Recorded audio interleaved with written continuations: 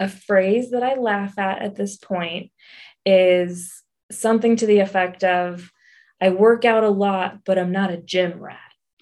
And I think that's really funny because it is on so many profiles. This is WTF Divorce, where we get straight to the point, quick conversations about dating, sex, and dealing with your ex.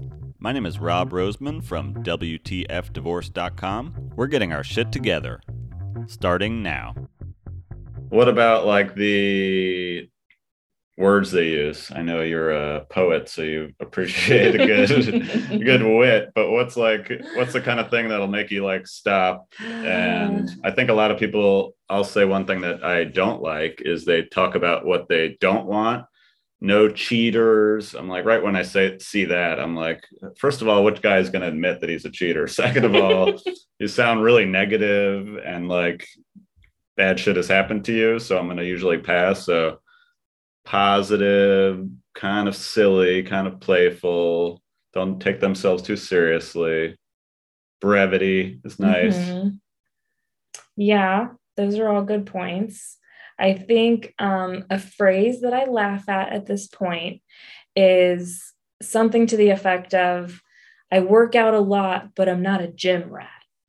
And I think that's really funny because it is on so many profiles. So guys, if you're listening, if you work out a lot, that's great. If you want to show pictures of you working out, that's fine.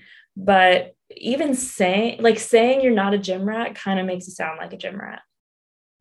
That's the whole Chris Voss. I have to mention Chris Voss in every conversation. When you deny something, you're actually planting a negative. If he would have said, so he says, I'm not a gym rat. I'm like, who is this guy? Feet of lead with. You're probably going to think I'm a total gym rat, but I just like going to work out and stay in shape. You might take it a little better. So there's a pro tip. Yeah, don't just deny. I think either way, the phrase gym rat is just unattractive. Yeah. Like just say I like to take care of myself. You don't need to brag about how many days a week you're in the gym. It makes you sound like a douche. Yeah, somebody, it must work on somebody though. Maybe that's the kind of people they're attracting, or like whatever the female equivalent of a gym rat is. Well, they're not like this classy chick. So.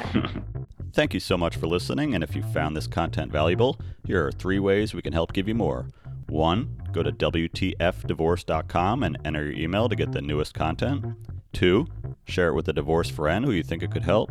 3, leave us a 5-star review so we can bring you more conversations like this.